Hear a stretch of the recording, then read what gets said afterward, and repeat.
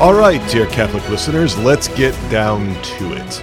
Most of us Catholic married folk have deep desires within us for authentic, loving, joyful, intimate sexual sharing with our spouses. We want to be loving to our spouses. We want to make love to our spouses in ways that are healthy, ordered, and holy. We want to know our spouses. We want to be known. We want to accept our spouses. We want to be accepted by our spouses. We want to love our spouses, and we also want to be loved. Or at least we've had those desires and those impulses in the past. Maybe we've given up on them. Maybe we're discouraged. Maybe we're disheartened. So many Catholic spouses are. It's common and it's tragic, but it makes sense to me. Why?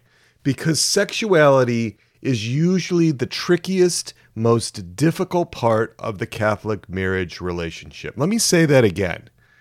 Sexuality is usually the trickiest and most difficult part of the Catholic marriage relationship. And why is that? It's because sexuality depends on so many other aspects of the relationship being ordered in order for that sexual intimacy to flourish. We want deep, loving, joyful, intimate sexual sharing with our spouses, but so often there's pressure, there's shame, there's guilt, anger, conflict, tension, frustration, disagreement, disharmony, sullenness, withdrawal, disconnection, feelings of helplessness, avoidance, resignations, dozens of other painful experiences, too many to list here.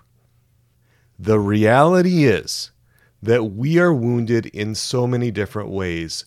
We have attachment wounds, we have integrity wounds, and those wounds impact how Catholic spouses relate with each other sexually. Sex is the most sensitive barometer to how things are going in the marriage relationship as a whole. God wants Catholic couples not just to have sex, though. Animals have sex. They can copulate. We know that here on the farm. But God wants Catholic couples to have an ordered, healthy sexual intimacy. And the stakes are high. Our Lady of Fatima revealed to Jacinta that, quote, "the sins which cause most souls to go to hell are sins of the flesh," end quote.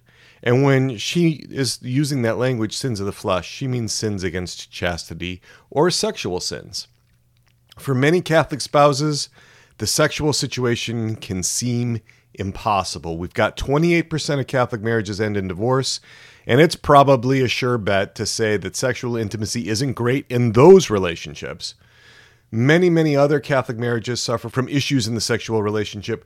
There is no other area of Catholic life so fraught with complexity, nuance, so sensitive to disorder and dysfunction as the married sexual life. And why is that? It's this. Because sex is so often wrenched out of its proper context. Sex is so often wrenched, and I mean that literally, just twisted, distorted out of its proper context. Right? What is its proper context? We'll review this. Right? It's procreation, it's the begetting and raising of children, and it's union, it's the bond between the spouses, the union of the spouses. What happens is that Catholic spouses often look to their sexual relationship to resolve problems that do not originate in the sexual realm. Thus, there's a misuse of sexuality in the service of trying to get deeper underlying needs met, attachment needs and integrity needs. And we reviewed those attachment needs and integrity needs in episode 62. But you know what? There are solutions. There are ways out of these sexual conundrums, even for spouses that are really jaded, really disheartened, really discouraged. And we're going to talk about those ways out. We're going to talk about the promise of solutions. We're going to talk about the good news of Catholic sexual married life today. All things work together for good for those who love the Lord. St. Paul tells us, Romans 8:28, all things, no exceptions, all things. There's no asterisk, there's no footnote that excludes your particular sexual situation. All things work together for good for those who love the Lord. That is my absolute favorite verse in all of Scripture. And the fact is that so many Catholic couples could have a much better life of sexual intimacy. That is so possible, even though it may not seem believable. There could be a long history of disappointment. There could be a lot of false starts. There could be a lot of discouragement in this area. You might feel like you're Charlie Brown and I'm Lucy, holding the football for you, about to yank it out just when you try one more time. I get that, but stay with me. Listen a while longer and see if you find some new ideas, some new ways of looking at things. I know, you may have been married 20, 30 years. This problems may have been around a long time. I get that, but come and see what I have to say. Let's give it a try. I'm clinical psychologist Peter Malinoski. I am your host and guide.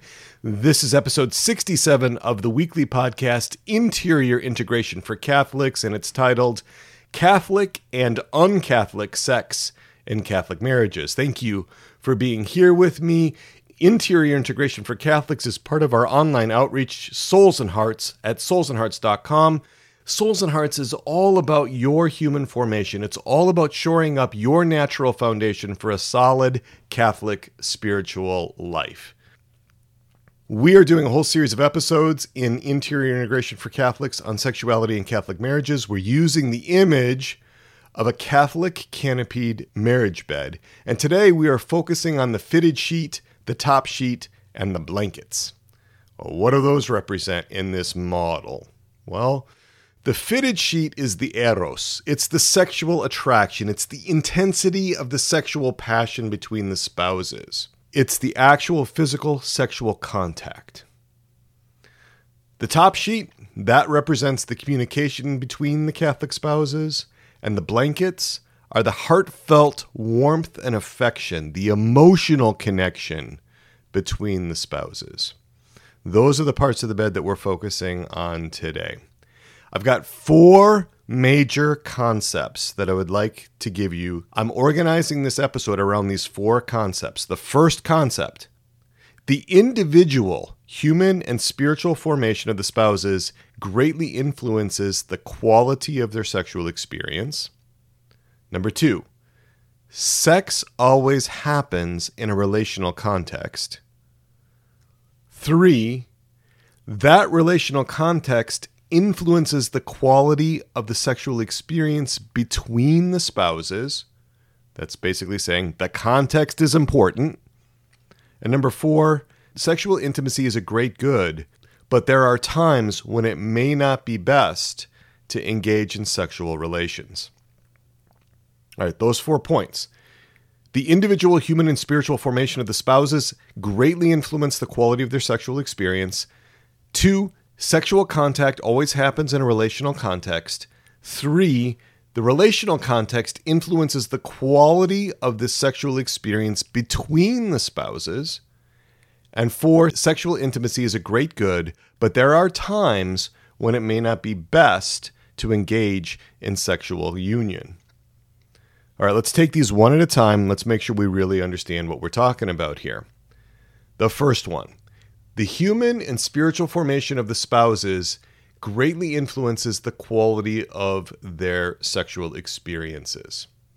Remember, human formation of the husband and human formation of the wife are the first 2 legs of the Catholic canopied marriage bed. So much depends on those, so much rests on those.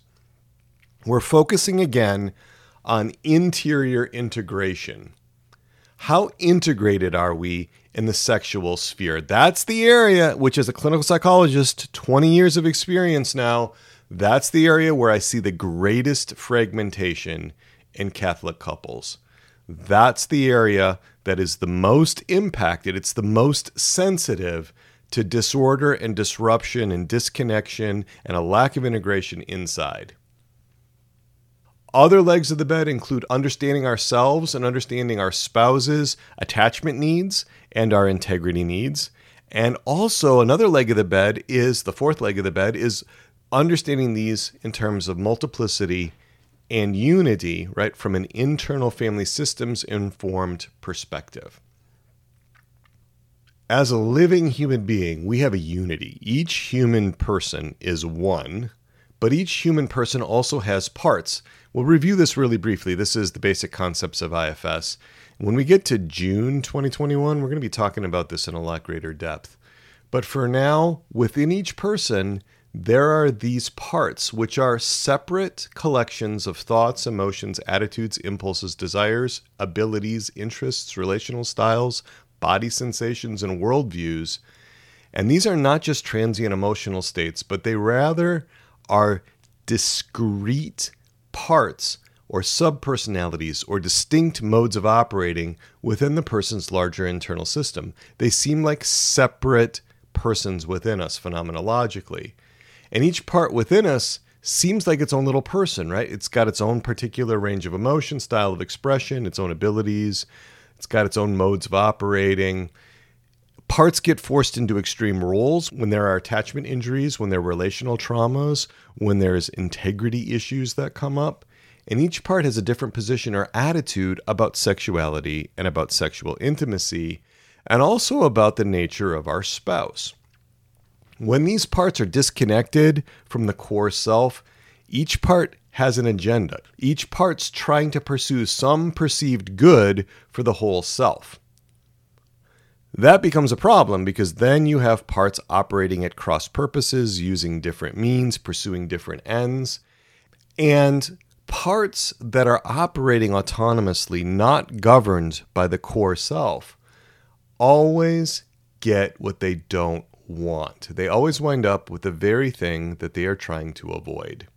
All right, so let's take a look at this. Let's take a look at the deep assumptions held by different parts of a somewhat scrupulous young married Catholic woman. We're going to make up a story here about a young married Catholic woman who's got some real scrupulosity issues. And she has this highly moralizing critical part that believes that God doesn't really want us to have sex. Sex is dirty. Sex is bad. So even though we might have to have sex, we shouldn't enjoy it. And we're probably going to get punished for fooling around before we got married. There's probably consequences to the kinds of things that we did, my husband and I, before we got married. That's what that part it believes. That's what it holds on to. And there's reasons why parts hold on to these ideas, but it's very common for there to be a critical, moralizing part. And it has a particular view of sex. All right, so that's the first part of her. Second part of her is a dependent part. And this part basically says, I need to have sexual relations with my husband because if I don't, there's this risk he could abandon me, and I don't want to be abandoned. I couldn't bear it if he's cold and distant. I fear that he's going to withdraw from me if I don't have sex with him. Right, so that's the attitude of a dependent part. It's seeking the good of staying connected emotionally with the husband. The third part that this scrupulous young Catholic woman has is an intellectual part. And this intellectual part says things like, well, Christopher West in his Theology of the Body books discusses how beautiful Catholic sexuality is. So there has to be a beauty, there has to be a goodness in sexuality somewhere, and we just can't refuse to have sexual intimacy because it stirs us up and because it gets us all anxious. So that part may be reasoning along those lines. And there may be an approval-seeking part that says, you know what, I really want my husband to be happy with the sexual experience. If he knows that I'm so enjoying sex, then he might be kinder to me. He might be more likely to meet my emotional needs. So maybe I should pretend to be enjoying sex more than I do. Right, so you can see how just in this really simple example of 4 parts, they hold very different positions, very different attitudes about sex, very different attitudes about the husband. They all have good intentions for the young woman, but they all have a very partial view of the situation because they are parts. They're not integrated very well. And so they tend to operate autonomously and independently when they are allowed to drive the bus within the young woman's system. In the next episode, episode 68, I'll get into stories of Catholic married couples and how their parts interact to illustrate how complex all of this can be. So I'm going to flesh it all out with a story. We'll have story time next week. All right, so that's the first one, right? The human and spiritual formation of the spouses greatly influence the quality of their sexual experiences. It goes back a long way for us. It goes back and often to our childhoods. Second point. Sexual acts always happen in a relational context. Now, for some of you, that may sound like obvious, right? Of course, sexual acts happen in a relational context. But some of you may be saying, Dr. Peter, what about masturbation? What about those of us that might consider ourselves solosexuals? Well, okay, let's deal with that. The command our Lord gave was to love your neighbor as yourself. Love your neighbor as yourself. Second great commandment. That means that you are to be in relationship with yourself. You can't love yourself unless there's some kind of relationship with yourself. It wouldn't make any sense.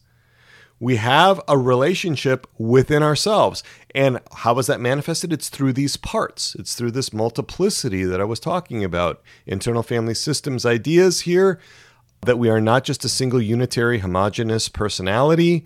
We are actually much more dynamic than that. We're much more complex and nuanced than that. Parts often have very different attitudes about masturbation.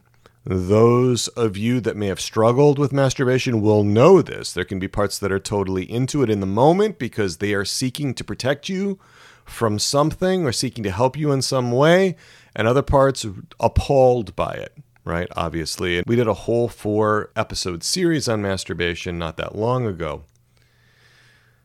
As a baptized Catholic, you are a member of the body of Christ, and all of your actions impact the rest of the body, the rest of the members of the church. Even if you think they're private, even if you think that what you're doing on your own in the dark, nobody knows, except God probably, has an impact on all the rest of us.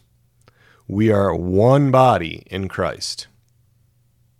Final thing, if you're married, your body is your spouse's body.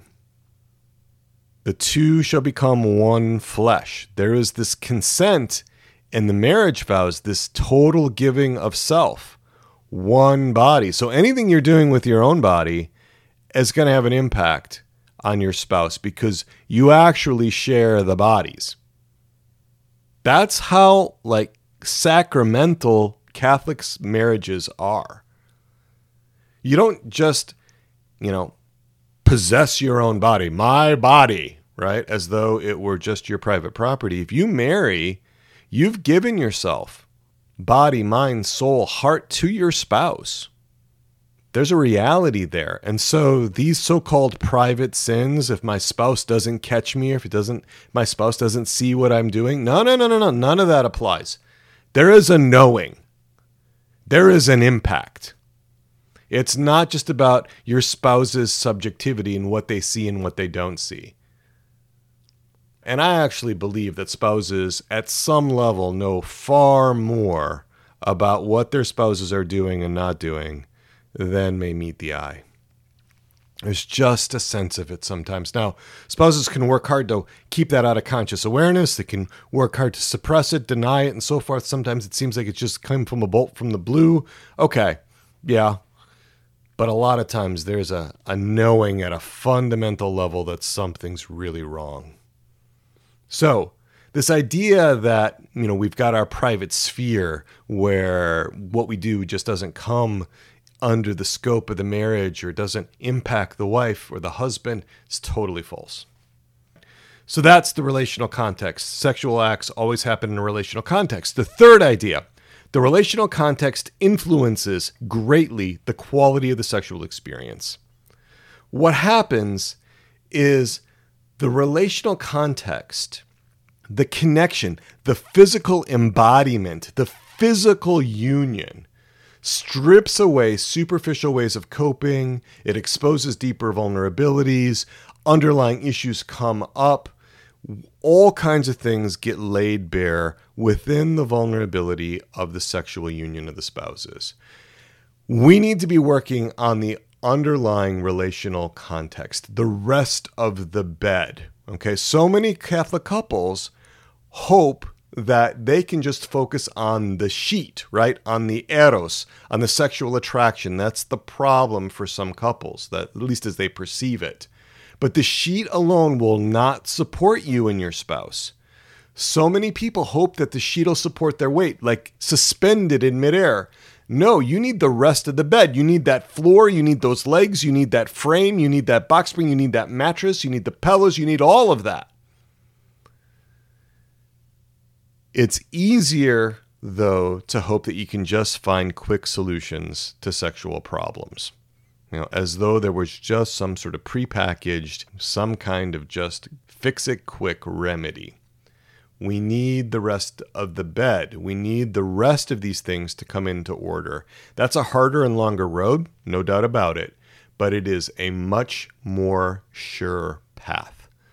So let's start again with this model. The rock-solid floor, that is the foundation. That's the presence of God. It's an active belief in God's providence, and not just a belief, but a confidence, a trust in God's providence. The four legs, first two legs are the wife and the husband's commitment to their own individual interior integration, their own human formation, their own psychological well-being, their own emotional health, removing the beam from their own eyes. That's very, very important. There's got to be a taking of individual responsibility for one's own human formation.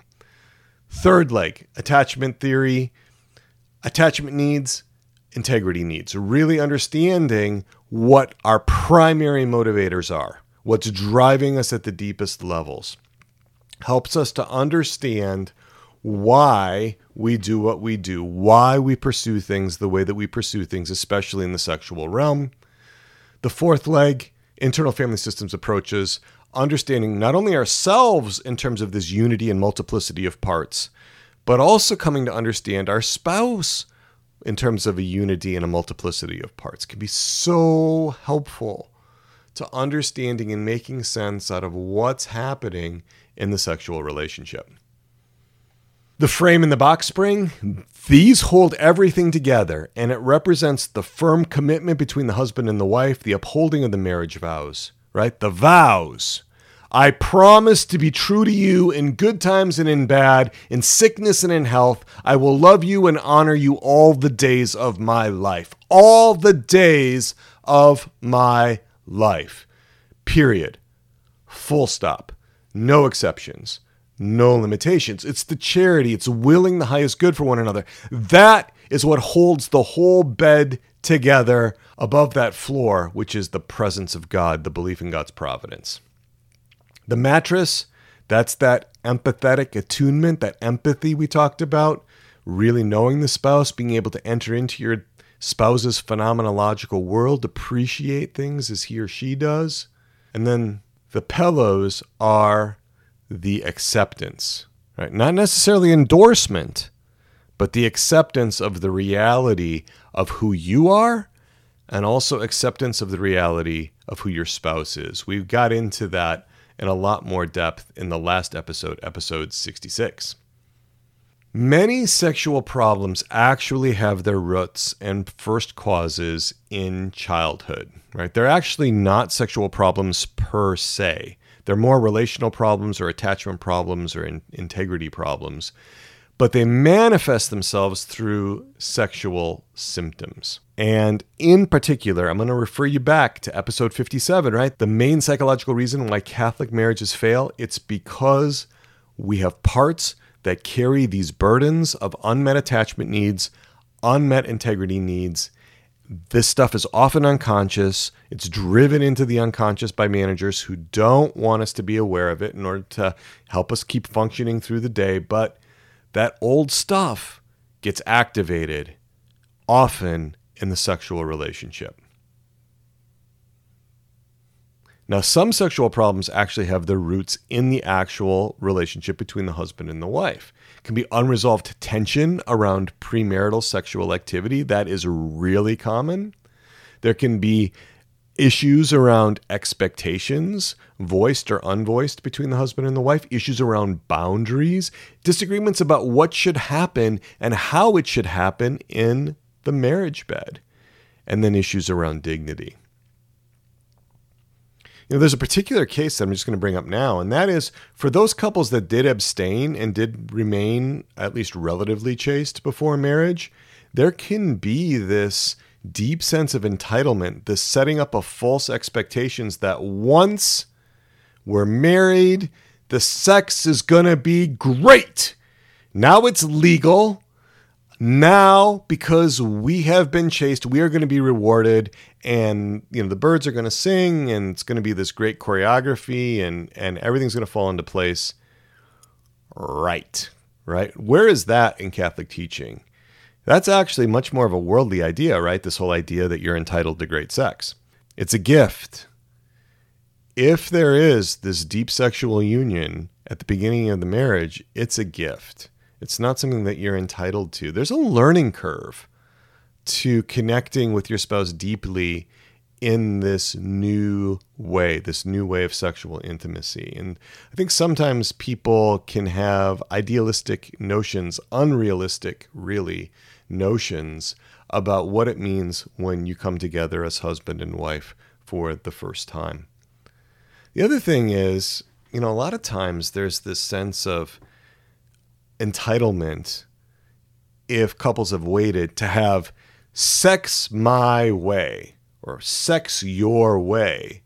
Have it your way. I mean, some of us are old enough to remember the old Burger King commercials, right? They go back all the way to 1974, and they ended that series of Have It Your Way in 1998. It's like one of these really long-running 24-year history of this ad campaign, Have It Your Way. It really reflected the attitudes that we have in our culture, the entitlement, the idea that everything should be our way.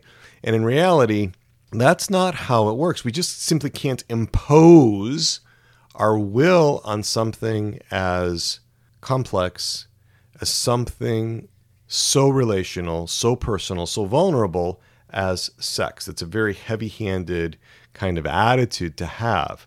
There's a mystery here. There should be a sense of awe, a sense of wonder. All right, so a brief segue to talk about the top sheet. That's communication, the 5 love languages. Gary Chapman here, words of affirmation, quality time, acts of service, gifts, physical touch. And what I want to emphasize here is that different parts resonate much more with different love languages. A lot of times we think, well, we have one love language, or maybe we have 2. I'm going to argue that different parts are going to have different approaches to these different love languages when they're active in the marriage. So it's much more nuanced, much more complex than often we appreciate. When we assume that we just have one love language, we just assume that we have this standard personality, this one personality, that's usually because one manager part is in charge most of the time. But if you think about your life more broadly, you look back at the times when your life was punctuated by moments when that part wasn't in charge, it's going to look really, really different, right? So, blankets, the warmth, the relational affection, the emotional connection. We really need this in our relationships with our spouses. There are so many times when husbands, sometimes wives, will attempt to use the physical connection to make up for a deficit in the emotional connection. There's this attempt to try to make it happen with greater physical intimacy. And you know what? It is not going to work in the long run. Sometimes it may look like it works in the short run because there happens to be an intensity between a part of the husband and a part of the wife, and somehow that manages to sustain itself for a while, but it's never going to be stable. Sexual intimacy is so embodied. It's so embodied. It's the sort of the epitome, right? The pinnacle of the embodied relationship between the husband and the wife, the sharing of the body. And so many times, as Bessel van der Kolk tells us, the body keeps the score. That's the title of probably the best-selling trauma book in the last 5 or 7 years. The body keeps the score. Anything that we've kept out of conscious awareness, anything that we've denied, anything that we've shoved away, anything that we won't acknowledge, our bodies are very likely to hold that for us. So our bodies hold these deep unmet attachment needs, these deep unmet integrity needs. They get held in our bodies. And the things that we hold in our bodies, that we hold outside of conscious awareness, can very much be activated by sexual connection. All right, so sometimes these guys that don't need anybody, these Marlboro men, these tough guys, when they have sex, they can regress. They can actually become very different, very small, because all kinds of needs can come up in those moments because of the intensity of what's going on, not just emotionally, not just relationally, but also in the body.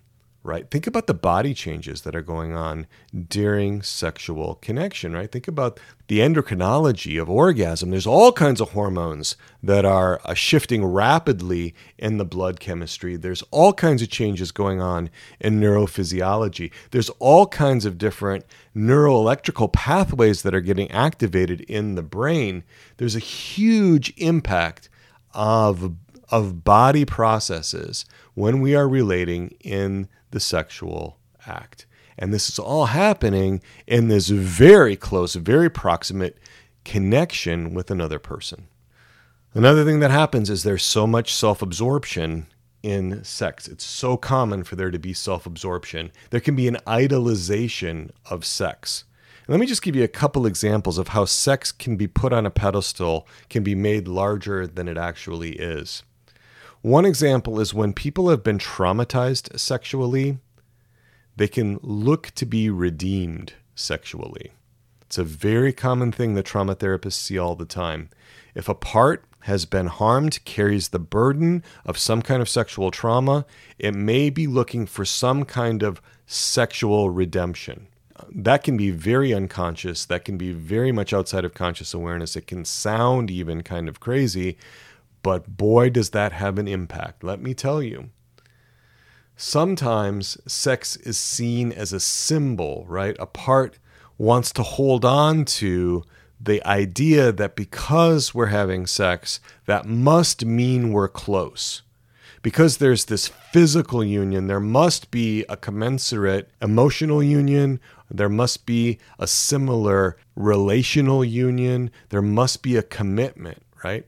Not so, not necessarily so, can be absolutely untrue. But there can be ways that parts really believe that physical closeness implies some kind of real relational intimacy or connection. It kind of reminds me of people who get tattoos of their significant other. In 2018, PBS ran an article about how many tens of millions of dollars go into tattoo removal. And, that's because it didn't work out, right? You've seen these jokes where people have like different names crossed out about who they're going to be, eternally devoted to and so forth. I think sometimes it's another way of expressing through the body something that we're not so sure about, that we want to be reassured about. If I have a tattoo of my unending devotion to another person, that must somehow make it more real. That must somehow make it more true. It's not actually the case. Okay, so let's talk about the marital debt. The marital debt. This is something that comes up in St. Thomas Aquinas in his supplement to the Summa. So let's remember that in the marriage vows, there's a gift of the body from the husband to the wife and the wife to the husband. And by virtue of the marriage, husbands and wives possess each other's bodies. You owe yourself, in a sense, to your spouse. You owe your body to your spouse. A lot of times that's not very clear. Some of that doesn't come out in the pre-Cana preparation or something like that. And the sexual union is a gift. It's meant to be a gift from the husband to the wife, from the wife to the husband. There is, though, a primary responsibility, St. Thomas Aquinas teaches us, to your own well-being. Sexual relations should never degrade or harm either of the spouses. That's not just physically, but also psychologically, emotionally. If one spouse is harmed by the sexual experience, the other spouse is also going to be harmed, even if he or she doesn't know it, right? Because again, the two have become one, right? The two are one flesh. So sometimes, it's less so now, but I've seen this sometimes in traditional Catholic circles. There can be this idea that husbands can collect the marital debt. And if that has ever come up in your marriage, I'm just going to ask you, guys, is that how you want to be seen by your wives, as sort of Hector, the marital debt collector? You know, it sounds creepy. It sounds weird.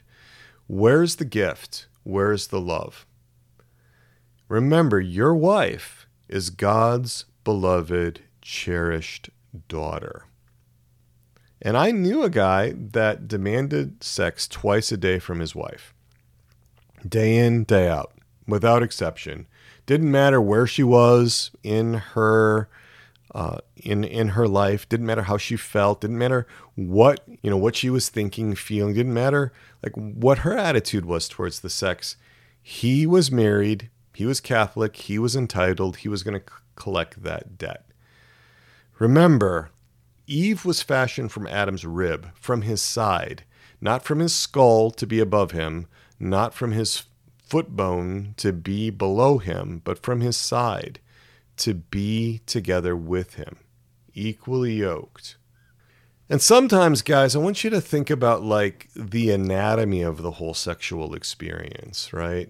You know, when your wives allow you in, it's not just one part of you, it's all of you. All of the husband goes inside the wife in a sense, right? Two becoming one flesh. There's a lot of symbolism there. That's why rape is such a terrible, terrible thing. A number of years ago, there was this statement bandied about. It's still up there on the internet. You can see it all over the place. People saying rape is about power. It's not about sex. Well, I understand the intention behind the statement. Rape is certainly more than sex. We want to understand the power dynamics and so forth. But there's a reason why that kind of violence and that kind of domination is happening through a sexual way. There is obviously sex involved, and there's been a lot of pushback in recent years against that statement. Rape is about power. It's not about sex. All right, what I want to move to now, though, is the question of how present is God when you and your spouse are making love, when you are in that sexual intimacy, when you're in the canopied marriage bed. God's going to be present whether you want him to be or not. He's omnipresent. But is sex for you sacred? Is it sacramental? Or is it sort of furtive, kind of done in hidden corners? Has it got all sorts of this disconnect from your spiritual life laden with it? It's very common. It's very common. And that leads us to this next little topic about how sex can be un-Catholic. How can sex be un-Catholic? Well, the first way is through the acts themselves, right? Are the acts themselves ordered or oriented to the bond of marriage? Are they oriented towards procreation? Sometimes you get to what I call sometimes the foreplay card, right? Where because it's, quote, foreplay, it gets included because it's in the broader context of normal vaginal intercourse, right? As long as this thing sort of is part of the whole process leading to vaginal intercourse and orgasm, it's okay. Well, is it really? Is that really what's going on? I'm going to challenge people to look at why the things they do are sexually appealing. What is it about certain things that is sexually exciting? Because there can be a lot of disorder in that. There can be a lot of disorder in the things that excite people. Why am I attracted to these things? And if we start looking at things like oral sex, anal sex, things that, do not orient themselves towards procreation, I think some really fruitful exploration can happen around this as to why that's so appealing. Right? Obviously, there are certain things that are not ever, because of the intrinsic aspects of them, oriented towards procreation or oriented towards the bond of marriage. Masturbation, for example, husband doing that on his own, that's not oriented toward the good of the marriage. It's not oriented toward the good of the spouse, towards the marriage bond, or certainly not towards procreation. So that's one way. That's the matter, the acts themselves. The second thing is the intention, the motivation, or the orientation. And here's where a lot of sticky wickets can happen. Here's where a lot of trouble can happen for Catholic spouses. Because a lot of times the intention, the motivation, or the orientation is to get my needs met. And you know what? Sex is never going to resolve deep unmet attachment needs or deep unmet integrity needs. Talked about this in episode 62. It's not going to happen. It's not how it works. It's not the means for healing from deep attachment needs or deep integrity needs. Just like food is not going to cure deep attachment needs or deep integrity needs, drugs are not going to cure deep attachment needs, deep integrity needs. That's not what sex is for. That's not what sex is oriented towards for Catholic men and women, for Catholic husbands and wives. All right, heart set, mindset, soul set. This is another way in which we can derail good sexual relating. For example, it's not uncommon for people to have fantasies about somebody else when they're having sexual intimacy with their partner. This is a really destructive thing. This is something that Christ, our Lord, singled out in Matthew 5:28 when he says, "But I say to you that everyone who looks at a woman lustfully has already committed adultery with her in his heart." Sometimes people choose to do this in order to, quote, spice up the sexual relationship. They may find that they have a more ready sexual response if they're engaged in some fantasy, for example. Other ways are reenacting things that were seen in pornographic movies, for example. Sometimes that can be something that one spouse tries to impose on another spouse. It could be all kinds of violations of dignity with that. So the fourth major concept that I want to address is that sexual intimacy is a great good, but there are times where it might not be best to engage in the marital act. Right? Sometimes it's impossible because of injuries, medical conditions. A woman immediately postpartum, for example, extreme examples like that. And so that's for physical reasons. It could be because of paralysis, could be because of other types of issues that have come up that make it impossible. Sometimes, though, it's not impossible, but it's inadvisable. That, again, could be for health reasons. Imagine a woman who's 8 months pregnant, where that could be an issue that would kick off premature contractions and so forth, leading to a baby born too early. It could be trauma issues. This is really a common one. I have seen a kind of insensitivity oftentimes from spouses when spouses are working through stuff. They're bringing up stuff that goes back to sexual trauma. There's all kinds of automatic associations that are outside of the client's will, that's outside of their capacity to directly control. And they can get really exacerbated because certain parts are not making clear distinctions between previous abusers and the sexual experiences that happen there and what's currently going on in their marriages, even if there's nothing disordered or nothing intrinsically wrong about the types of sexual experiences that they're having in the marriage. Body image issues. This can often be a huge thing, right? For people who are struggling in some way. A lot of people have parts that hate their bodies. A lot of people have parts that really condemn their bodies for various things, often laced with heavy shame. There could be other things that get in the way: grief, rage, abandonment issues, guilt. Right? There can be sexual compulsions or sexual addictions that make it such that the bond is not something that the person can focus on. It may be advisable to take a break so that certain things can be healed without causing more damage to the spouse or more damage to the marital relationship. There are times where I have recommended fasting from sexual intimacy. Usually that's because there's trauma, and usually because it can take the pressure off the recovery trajectory of my client. It's also really valuable sometimes to help develop intimacy without it all ending in intercourse. There are a lot of couples in which the only intimacy always seems to end in intercourse. There's nothing sort of in between, or nothing that doesn't lead to intercourse at the end. That can actually lead to much better sexual intimacy in the long run. Remember, we want to be playing the long game here, not just what immediately seems to heighten sexual attraction and sexual intensity, but what's going to be really foundational and what's really going to build a deep bond between the spouses over time. Sometimes husbands and wives agree to having marital intimacy on a schedule. We're going to have it on these days of the week or this day of the week. There can be real pros to that. It can be predictable and expected on a given night. There can be a special space created for that. It can be a beautiful thing to do that.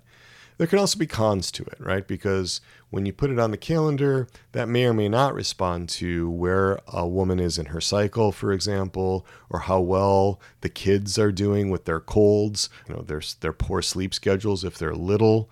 So we want to be flexible when we do have these schedules. But I'm going to also argue that both men and women need to learn sexual continence. Again, if sex is being used as a replacement for masturbation, or if it's used to prevent some kind of other acting out, if it's being used, really misused, to try to get attachment needs met, to try to get integrity needs met, often those periods of continence are times they're painful, right? Because we have to have the humility to realize what's actually going on within us. But they can be so valuable in terms of getting at the underlying deeper issues that need to be resolved. One thing I'm going to emphasize too is that in Luke 20, verses 34 to 36, our Lord tells us there's no sex in heaven. There's no marriage in heaven, right? He says, the sons of this age marry and are given in marriage, but those who are accounted worthy to attain to that age and to the resurrection from the dead neither marry nor are given in marriage, for they cannot die anymore, because they are equal to angels and are sons of God, being sons of the resurrection. So this whole business of sexuality is very much an on-earth thing. It's something that exists for when we're here. We are to have the vision to see beyond just this life. One final thing I want to say here is that sexual problems are a gift. Romans 8:28, I mentioned it before. All things work together for good for those who love the Lord. That includes any sexual difficulties you're having in your marriage.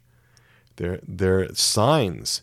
They're like the lights on your car dashboard that indicate that something deeper is wrong. A lot of times people would like to just extinguish those lights. In the old days, you could just pull a fuse and those lights on the dash would go out. Right? But that didn't solve whatever the deeper issue was. So these sexual issues that come up in marriages are a gift. They help point towards the things that we need to resolve at a deeper level within us. I am going to argue that we need to make the effort to have sexual intimacy with our spouses. We need to make that effort. The sex does not have to be perfect to be good. Perfectionism can get in the way. Like I mentioned before, there's a learning curve to this. There's a lot of reasons why husbands and wives can avoid, right? It can be extremely painful for spouses when a spouse just disengages and won't attempt to do the underlying work, to engage in a way that would allow the union to happen between the spouses. So while obviously we don't want to have a sexual relating or a sexual intimacy that's harmful to either of the spouses, we also don't want to have a situation where there is a refusal to do that underlying work, to do that human formation work, to address those underlying issues. Seek and you shall find. It's really, really important. This isn't just to be able to resolve the sexual issues. It's really to be able to resolve the deeper attachment issues, the deeper integrity issues, and those all get bound up in our relationship with God. Those all get bound up in our relationship with Our Lady as well. All right, so let's talk about some common mistakes that couples make when they try actively to work on sexual issues? Well, the first one is to actually not try to work on the sexual issues. It's to avoid sexual issues. It's to ignore them. It's to not communicate about them. It's, not working on your own human formation, not working on your own spiritual formation. Lots of sins of omission here, really. And I do call them sins, right? Because we are to be giving of ourselves to our spouses. So if we don't work on this stuff, it's not just going to redound to us, but it's also going to impact our marriages. There can be issues around not setting appropriate boundaries to protect oneself or to protect one's spouse from harm in the sexual relationship. It can be this giving up, this resignation. It can also be this concept of spiritual bypassing. And spiritual bypassing is the use of spiritual ideas and practices to sidestep or to avoid facing unresolved emotional issues, unresolved psychological wounds, unfinished developmental tasks. This concept came from John Wellwood. It was back in the early 80s. And that can be where we say, well, it's just our cross, or the fact that we're having sexual problems is just because of all that premarital sex that we engaged in. And so it's just a cross we have to bear now. Not necessarily. There certainly may be things that redound back to those times, but there's also a lot of attachment needs and integrity needs that could be addressed if you were willing to re-engage with this, and in a way that would be effective. So let's talk about what actually helps. What actually helps? Because I said we were going to talk about what actually makes a difference. I am a huge fan of tailored solutions. And what do I mean by that? I mean specific guidance for your particular situation. Leo Tolstoy, in his novel Anna Karenina in 1878, said that all happy families are alike, but every unhappy family is unhappy in its own way. All happy families are alike, but every unhappy family is unhappy in its own way. There's a great diversity in the misery that happens because of sexual dysfunction in Catholic couples. There isn't a one-size-fits-all approach that's going to work well in all kinds of situations. And sometimes you get people that say, well, Dr. Peter, I listened to your podcast and I read a book by a Catholic author on Catholic sexuality, and you know what? It didn't help. Right. It's unrealistic to think that you're just going to listen to a podcast or you're going to read a book and that is going to magically open the doors and resolve everything for you. It doesn't work like that. We need tailored solutions. So often that means that we're going to bring another person in, maybe a therapist, right? Catholic therapist. We have all kinds of resources at soulsandhearts.com for finding a Catholic therapist. We have a whole free video course called A Catholic's Guide to Choosing a Therapist, The Catholic's Guide to Self-Help, that can help you decide whether you need that. But if you and your husband or if you and your wife are having difficulty and you've not been able to kind of work it out using your own resources, it's time to bring somebody else in. And you know what? Often the obstacle to that is difficulties with shame, difficulties with vulnerability. That can really keep us stuck. When we're dealing with these things, it's really important, husbands and wives, think about not only your own safety and security, but think about the safety and security for your wife. Right? Think about that vulnerability. Often, when husbands and wives begin to discuss sexual issues, there's all kinds of armor that comes on. And it makes sense, right? Given how uniquely positioned spouses are to hurt each other. When you've got this sexual connection, when you've got this union, when you've got this level of vulnerability, when you've got all the disappointments and you've got these unmet attachment needs and these unmet integrity needs, and all this comes together in this really heavy stuff, yeah, it can be hard, right? A little humor can be helpful in all of this. Sometimes humor can really leaven this. Communication, really, really important. Putting things into words, right? That's that top sheet we were talking about on the bed. The relational warmth, so helpful, right? To be able to communicate about this stuff with warmth, with empathy, with connection. Now, that's going to be hard if we're looking to our spouse to meet our mommy needs and our daddy needs and our God needs. That's not going to be easy. We've got to make sure that we're dealing with those needs separately, right? I'm going to encourage spouses to look at each other when they're talking about these sorts of things, and to look at each other when they're actually making love to each other. To look at each other. That makes the person somehow seem more immediate and real. Look at each other. Listen to each other. One of the things I get in this area a lot is, Dr. Peter, do you have any books that you would recommend that we read, my wife and I, or my husband and I? No. I really don't like any books on this topic for general consumption. Again, books, it's a one-size-fits-all thing, right? Manager parts who want to drive the bus within husbands and wives really like books. They want to look at books because, books, it makes it seem like you're doing something, right? But this is not the kind of thing that you can typically figure out on your own, just in the realm of ideas and concepts and abstractions. It doesn't really work that way.